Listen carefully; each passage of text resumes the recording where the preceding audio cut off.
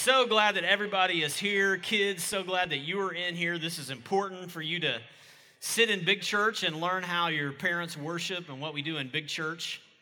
So glad that you are here. Glad all of you are here. My name is Ross, and even if you are a Packers fan, we're glad you're here, okay? Jesus brought together in the first century, it was Jew and Gentile. In the 21st century, it's Cowboys and Packers and Redskins. We're united by Jesus, no matter what the guy on the third row says. Okay? Amen. We'll just pray for you that your eyes will be enlightened. Okay? That's all. Hey, kids, glad you're here. We want you in here. We value you. That packet has a little bit to do with what we're talking about today, but I also wised up and decided I would bring a little incentive with me today. My incentive is in this little basket, and it's not a snake, okay? We're not that type of church if you're visiting, okay? But I got Jelly Bellies here, okay? And these are for the kids. The packets and the Jelly Bellies are for the kids. But kids, here's the deal, okay? If you can come up to me after church and tell me something that you learned, something that we talked about, or something that we sang about, or a scripture that we read, I will give you a Jelly Belly, possibly 2, but no more than 2, okay? So that's your incentive there, okay? So listen, no, Doug, I have a feeling I'm going to get some emails requesting this every week for the adults. We'll see. We'll talk about that at our family meeting, okay? February 12th. Hey, I was talking to a little guy who is named Tommy. Tommy is about 5 years old, and I asked Tommy a question that kids get asked a lot, I think. I asked Tommy, I said, hey, Tommy, what do you want to be when you grow up? What do you want to be when you grow up? And Tommy said, well, I think I'd like to be 3 things, actually. I said, okay, well, that's great. What would those 3 things be? He said, first, I would like to be a race car driver. Good. And second, I would like to be a monster scientist. And thirdly, I would like to be a vegetarian. And I said, a vegetarian? What do you, that's interesting. What do you mean, Tommy? He said, yeah, somebody that goes all around the world and tells people about Jesus. And I said, I think Tommy has been watching too much VeggieTales. And somewhere along the way, the wires got crossed. To go all the way around the world and tell people about Jesus is not to be a vegetarian. It's what we typically call a missionary. And that's great, Tommy, and that's great, kids. If you want to be a monster scientist, if you want to be a race car driver, that's great. If you even want to be a vegetarian, that's your choice. Not my choice, but that's your choice. But what we're trying to emphasize in this 4-week series called Holistic Mission is that we all do have a part to play in the mission that God has given us. And we don't all have to go around the world and tell people about Jesus. Some of us just need to begin by going across the street or across the lunchroom or talking to a teammate or talking to a coworker. But we all have a part to play in the mission that God has given us. So for 4 weeks at the beginning of 2017 here, we wanted to emphasize this idea of mission. And so this is week number 2. We'll go 2 more weeks at this. And our hope is to this whole year, not that this be just a sermon series, but this actually be a part of our DNA. This not just be a sermon series, but this will be a part of our lifestyle, living in light of the mission that God has given us. At Centennial Church, we say that our mission statement is centering lives on Jesus Christ. That's what we want to do, center lives on Jesus Christ. And there's 4 kind of strategies that we believe have to be in place to help us do that. One of those is genuine community. We talked about that in 2016 for about 4 weeks. Another one is authentic worship. Thirdly, biblical teaching. And finally, holistic mission. And so for these 4 weeks, we're talking about that idea of mission. Mission. And in Matthew 28, there's lots of places where Jesus gives us our mission. There's lots of places in the Gospels and in the New Testament where we can find the mission that God gives us, but the most popular one, in most popular form of that, comes in Matthew chapter 28. And Jesus said this, and it was one of the last things he said to his friends. He said, "Go, therefore, and make disciples of all nations, baptizing them in the name of the Father and the Son and the Holy Spirit, teaching them to observe," or one translation says, "obey all that I have commanded you, and behold, I am with you always to the end of the age." That's what's known as the Great Commission. Go to all the nations. And you can imagine how they felt there as those 11 guys go to all the nations? Us? Just this little band of 11 people? And you're thinking, us? Just this little band of Centennial Church? God has given us, Jesus has commissioned us with not a small commission, but a great commission.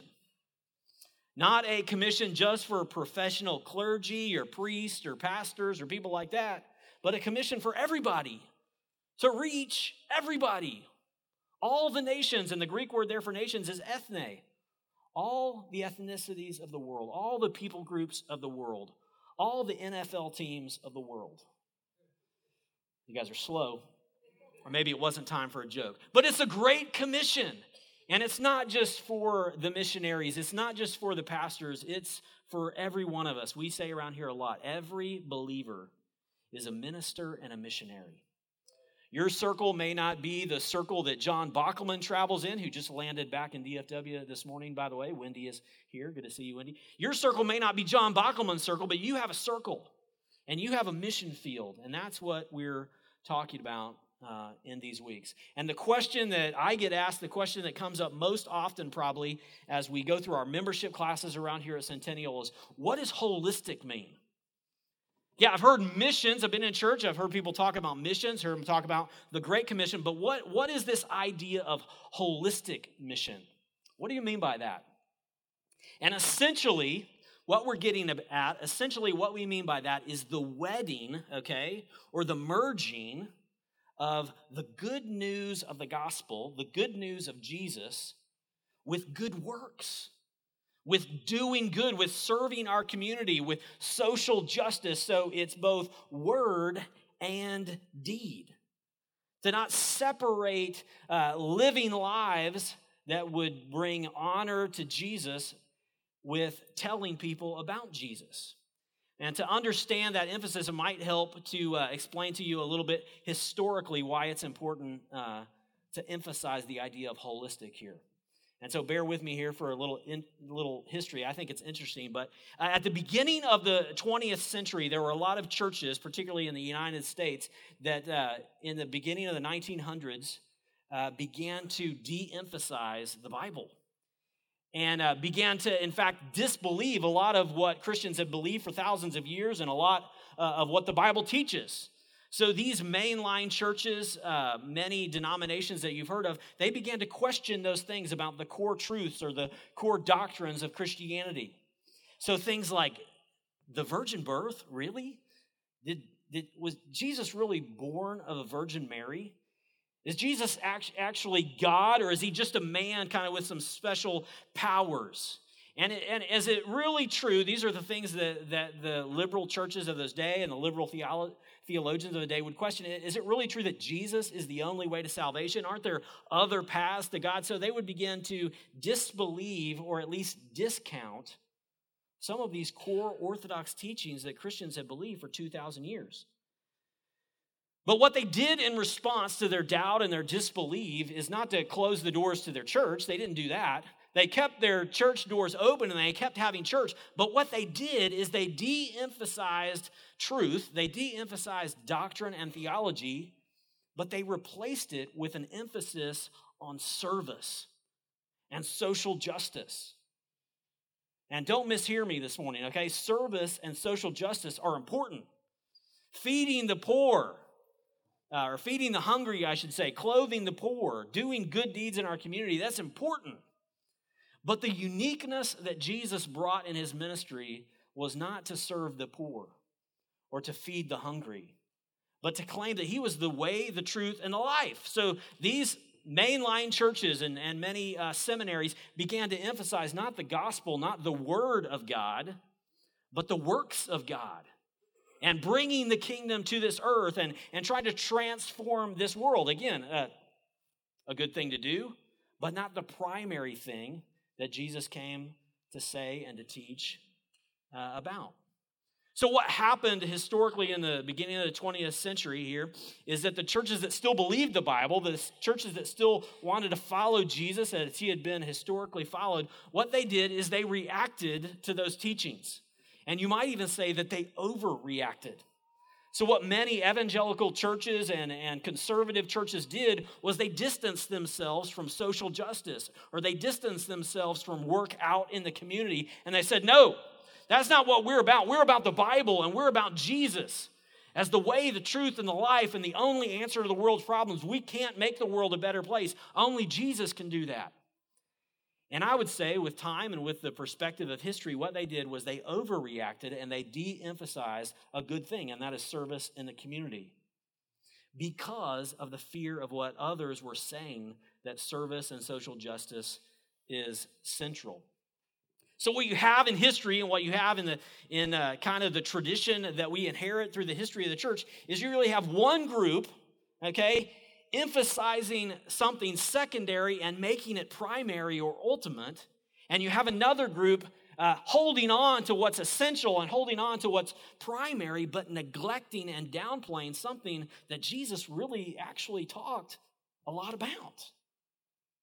And so where we are today is that often in churches there's this divide.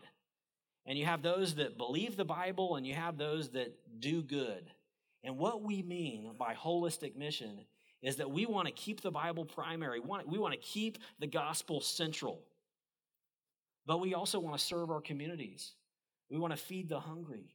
We want to bring clean water where people don't have clean water. And we want to live in light of what Jesus said as well as how Jesus lived.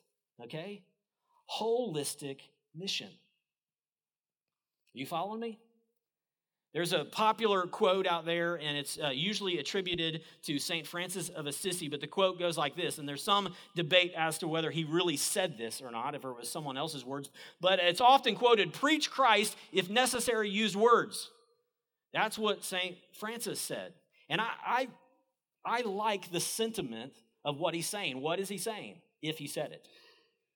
He's saying that don't just preach, but live your life in a way that shows people that you believe in God, right? That's a good thing. But the criticism I have of this quote, and if you take it too far, the criticism I have of this quote is, folks, you can't preach Christ by doing good works. Technically.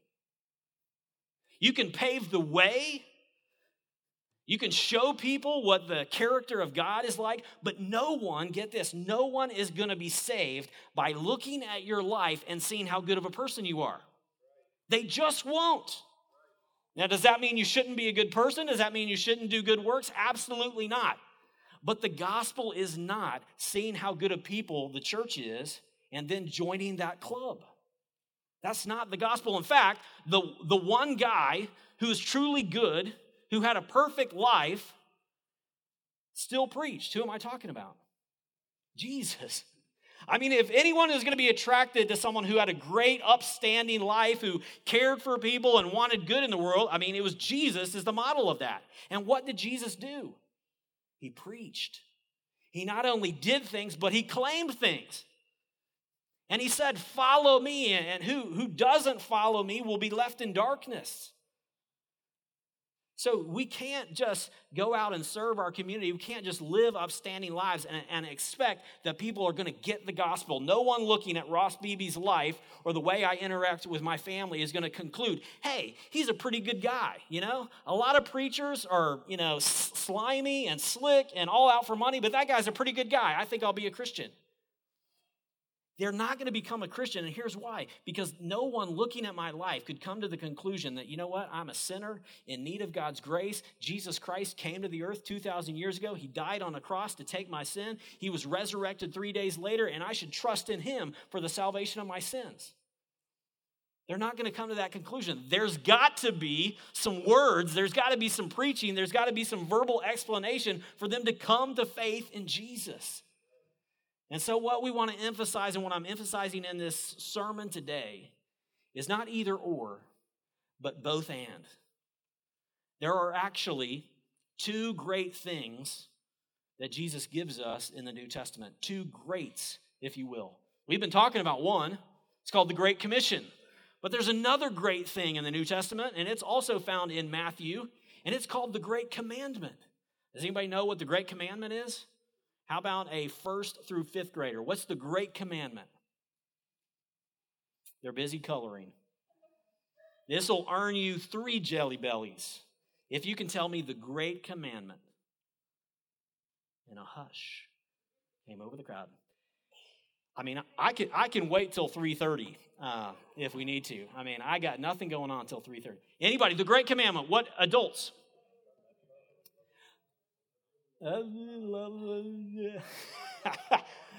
The second is love your neighbor. The first one, the Great Commandment, encapsulated Matthew chapter 22, 37 through 39. I think we have this on a slide. They asked Jesus, what is the Great Commandment? And Jesus answered, you shall love the Lord your God with all your heart and with all your soul and with all your mind. This is the great and first commandment.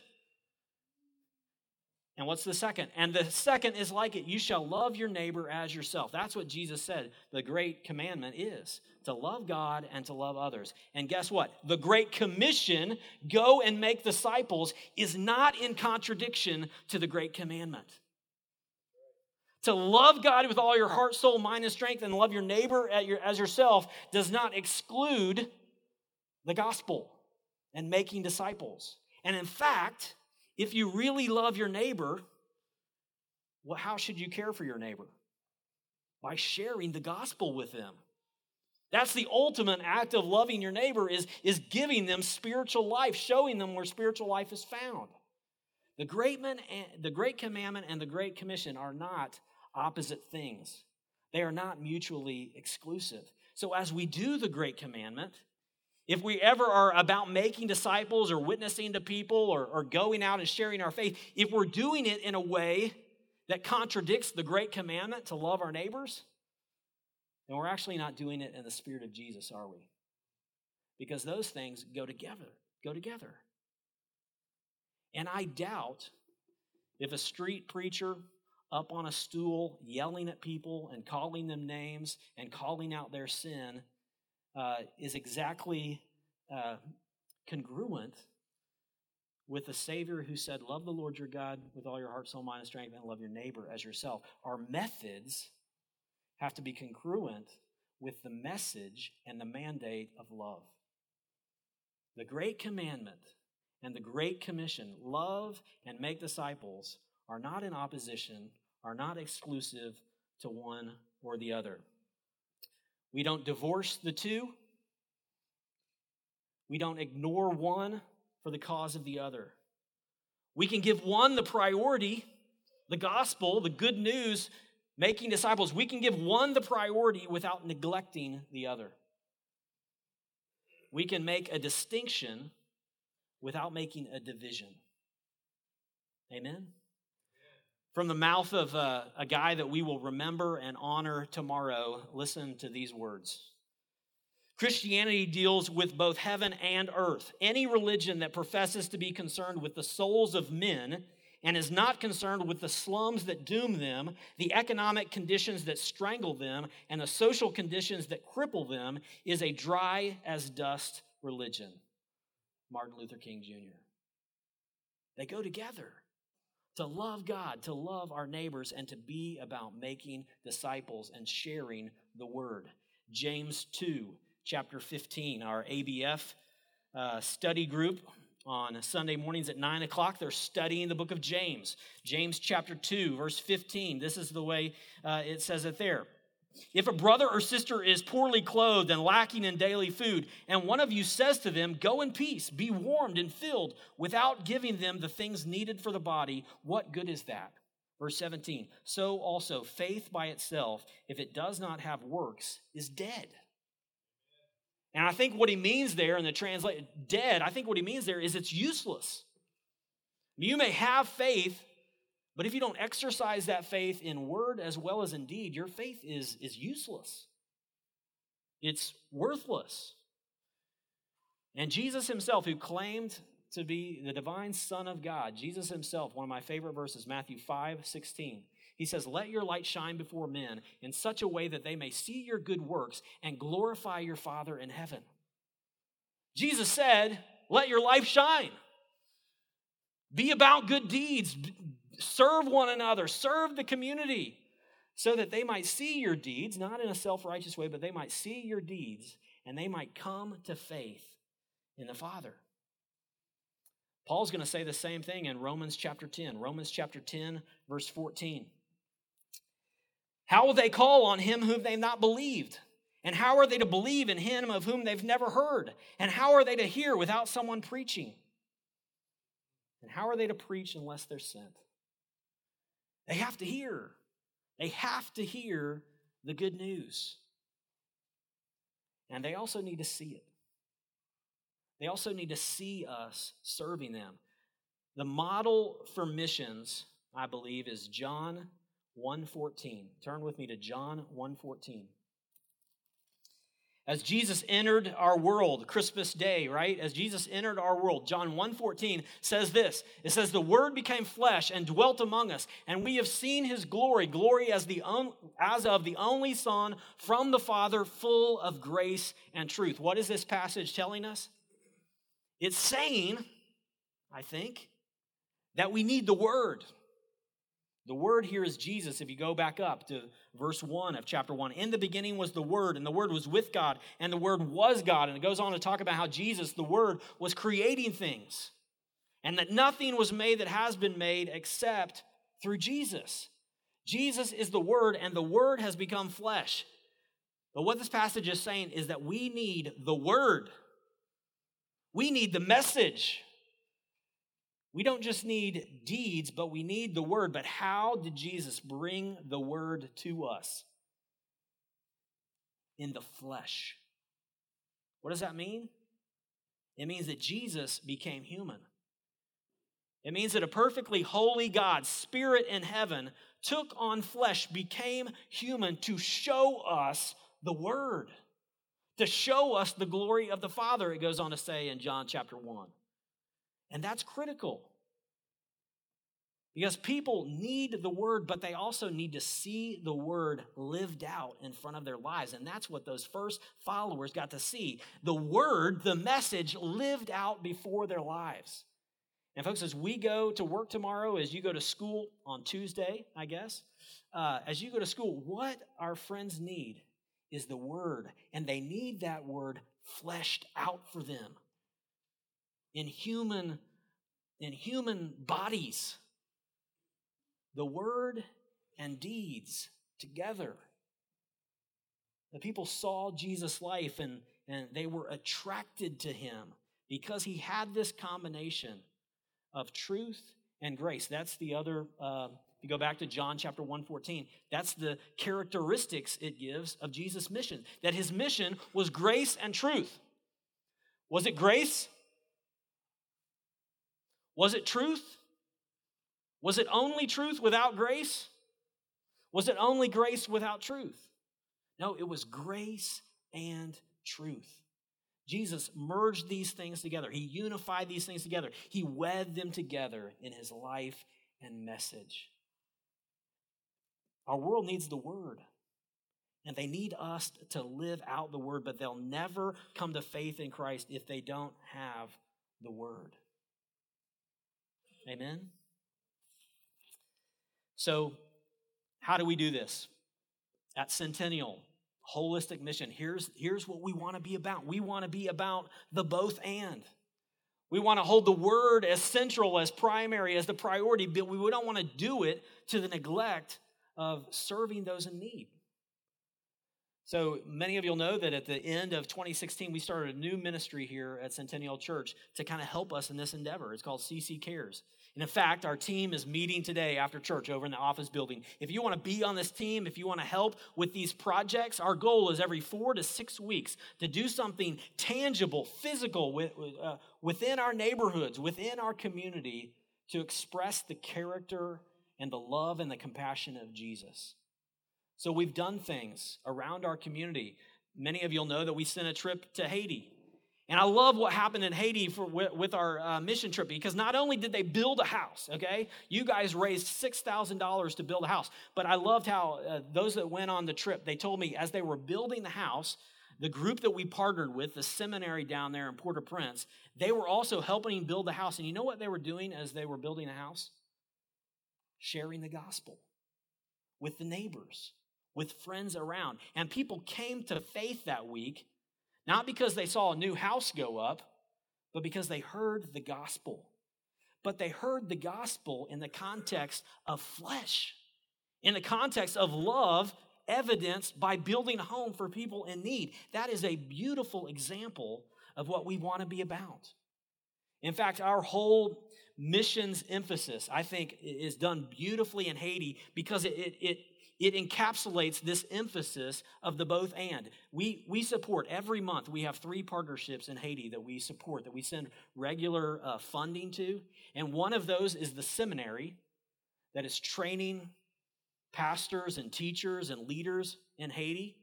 The other thing that we support is the House of Hope, which is a medical facility for kids, many of them abandoned, that gives them food and clothing, that raises them in a very real sense, many of them.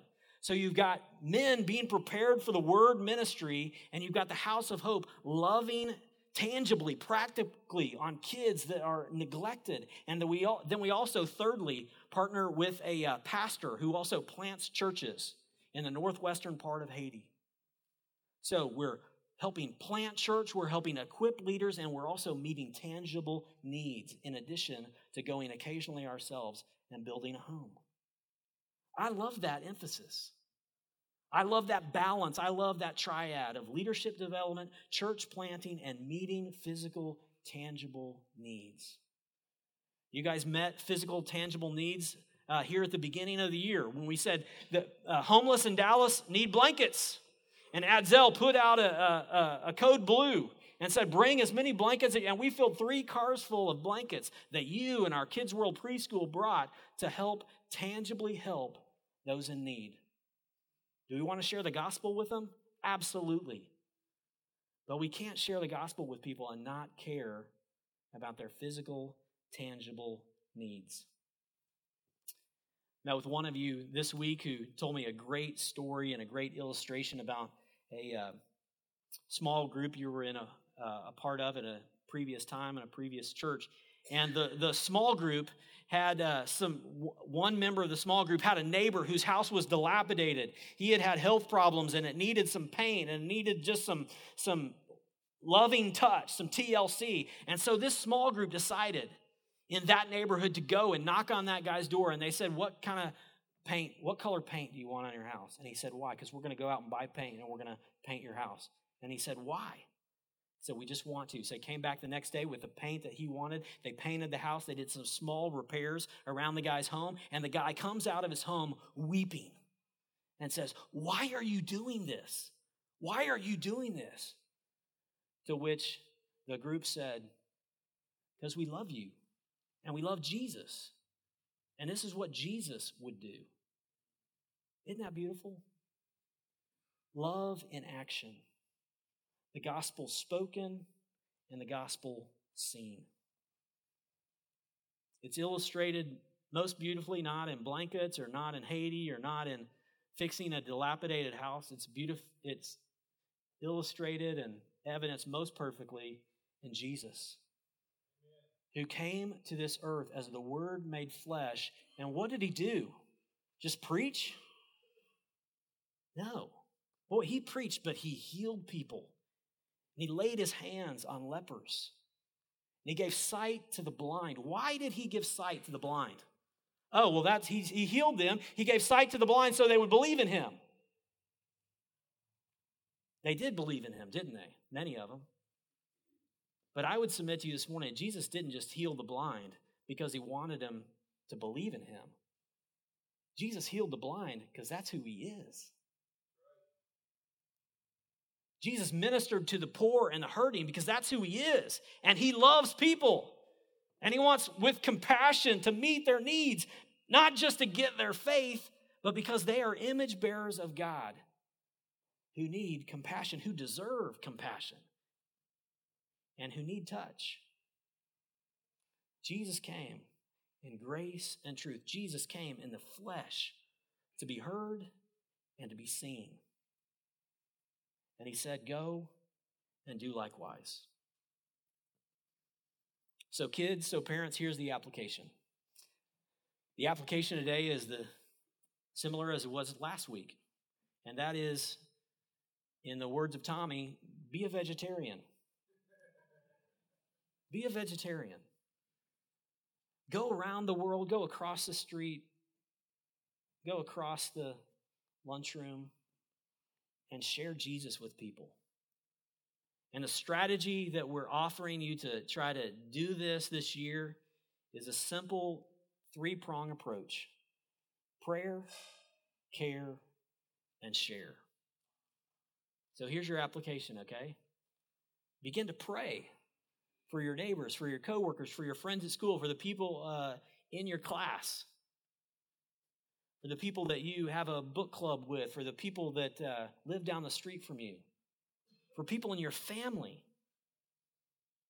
for the person that cuts your hair every month, and just begin to pray for them. I said last week, Romans 10:1. Paul prays this wonderful prayer, Romans 10:1. He says this: my heart's desire and prayer for them is that they might be saved. He had a heart of compassion. He had a heart that people might be saved. And he didn't just have a heart for them, but he prayed for them. I want to challenge you right now.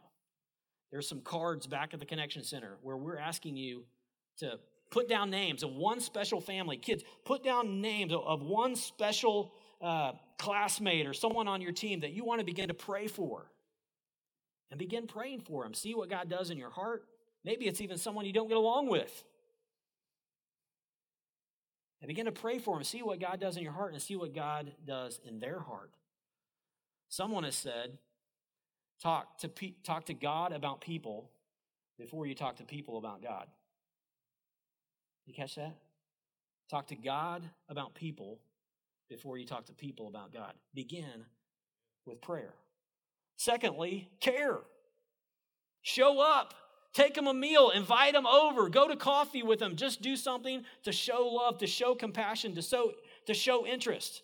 Don't just forward an email that says, forward this on to 10 people or you'll burn in hell. Okay? That's not the approach we're talking about. We're talking about real, physical, tangible care. Compassion. They're sick. You take them a meal. You ask them how things are going. You ask them how their kids are doing. You ask them about their hopes, their dreams, their fears, but you pray for them, you care for them, and you share with them. And you don't share with them just to get a notch in your belt, but you share with them because God loves them, Jesus died for them, and we ought to care about them. They're not projects. They're image bearers of God that He has called us to reach out to. Prayer, care, and share. Will you do this? And let me challenge you with this. Kids, adults, will you do it? I mean, you're going to leave here. You're going to walk out of here. You might go to lunch. You might watch a football game this afternoon. But you'll probably forget about this. Maybe. But here's what I want you to do. Before your head hits the pillow tonight, okay, maybe it's when you get in the car on the way out of here today. I want you to have a conversation with your spouse. I want you to have a conversation with your parents or with the friend that you came, or just call someone on the phone and say, this is who God's put on my heart. This is who I'm going to pray for in 2017. This is who I'm going to care for, and this is who I'm looking for an opportunity to share the gospel with. So this is your accountability. Before your head hits the pillow tonight, God, who are you placing on my heart? And just be honest. Are you really going to do this? And if you're not going to do it, just say that out loud. I'm not going to do it this year. Maybe 2018, okay? And let me know, and I'll pray for you, okay?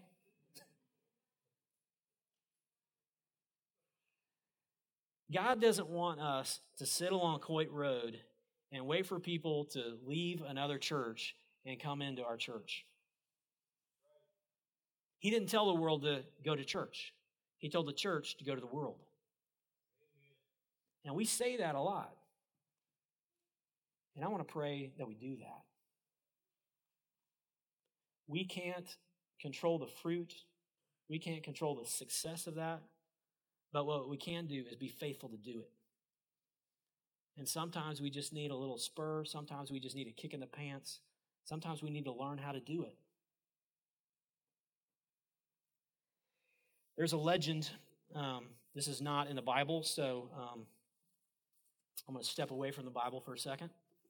But there's a legend that when Jesus ascended, when he went up to heaven after he had died on the cross, after he had resurrected, that he had this conversation with the angel Gabriel, okay? And Gabriel, the angel, saw the wounds in Jesus' hands. Kids, most theologians say that though Jesus is in a resurrected body for eternity, we're going to look and see the scars in Jesus' hands. It's going to be a reminder of how much he loves us. So he's healed, but there's still marks, there's still scars on Jesus' hands from the love that he showed for you and me and for our neighbors and friends. So Gabriel sees what the cruel cross that has done to Jesus and the marks that he has. And the angel Gabriel goes to Jesus and said, "Master, you must have suffered terribly from men down there." "I did," Jesus said. Gabriel continued, "Do they all know now how much you love them and what you did for them?" And Jesus says, "Oh no, not yet. Right now, only a handful of people in Palestine know." Gabriel is perplexed, and he said, "Then what have you done? What have you done to let everyone know that about your love for them?" Jesus said, "I've asked Peter, James, and John and a few more friends to tell other people about me. Those who are told will in turn tell other people about me, and my story will be spread through the farthest reaches of the globe. Ultimately, all of mankind will have heard about my life and what I've done." Gabriel frowned and looked rather skeptical. He knew well that what poor stuff men were made of. And he said, "Yes, but what if Peter and James and John grow weary and tired? What if the people who come after them forget? What if way down in the 21st century, people just don't tell others about you? Haven't you made any other plans?" And Jesus answered, "I haven't made any other plans. I'm counting on them."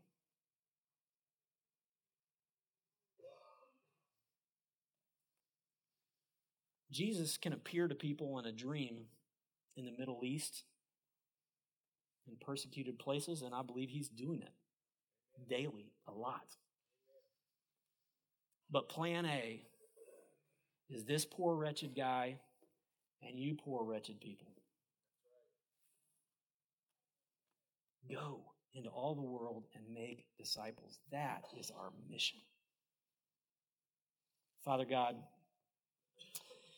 we have so much. We're so busy. And so often we just forget about what's truly important. We soothe ourselves with the things of this world. We get blinded.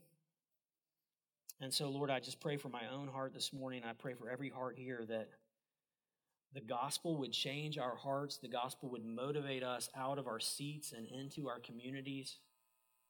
It would make us people that grab people's attention, but it would also give us courage to speak the words. It's not about us, it's about Jesus. So, Holy Spirit, change our hearts. Give us compassion for the lost and lonely, for the hungry and the hurting, for the people across the globe and the people across the street. We pray these things in the name of the perfect missionary, the one who didn't just risk his life, but the one who gave his life in service of the glory of God. Lord, fill us up with Jesus and send us out of here as his ambassadors. In his name we pray. Amen.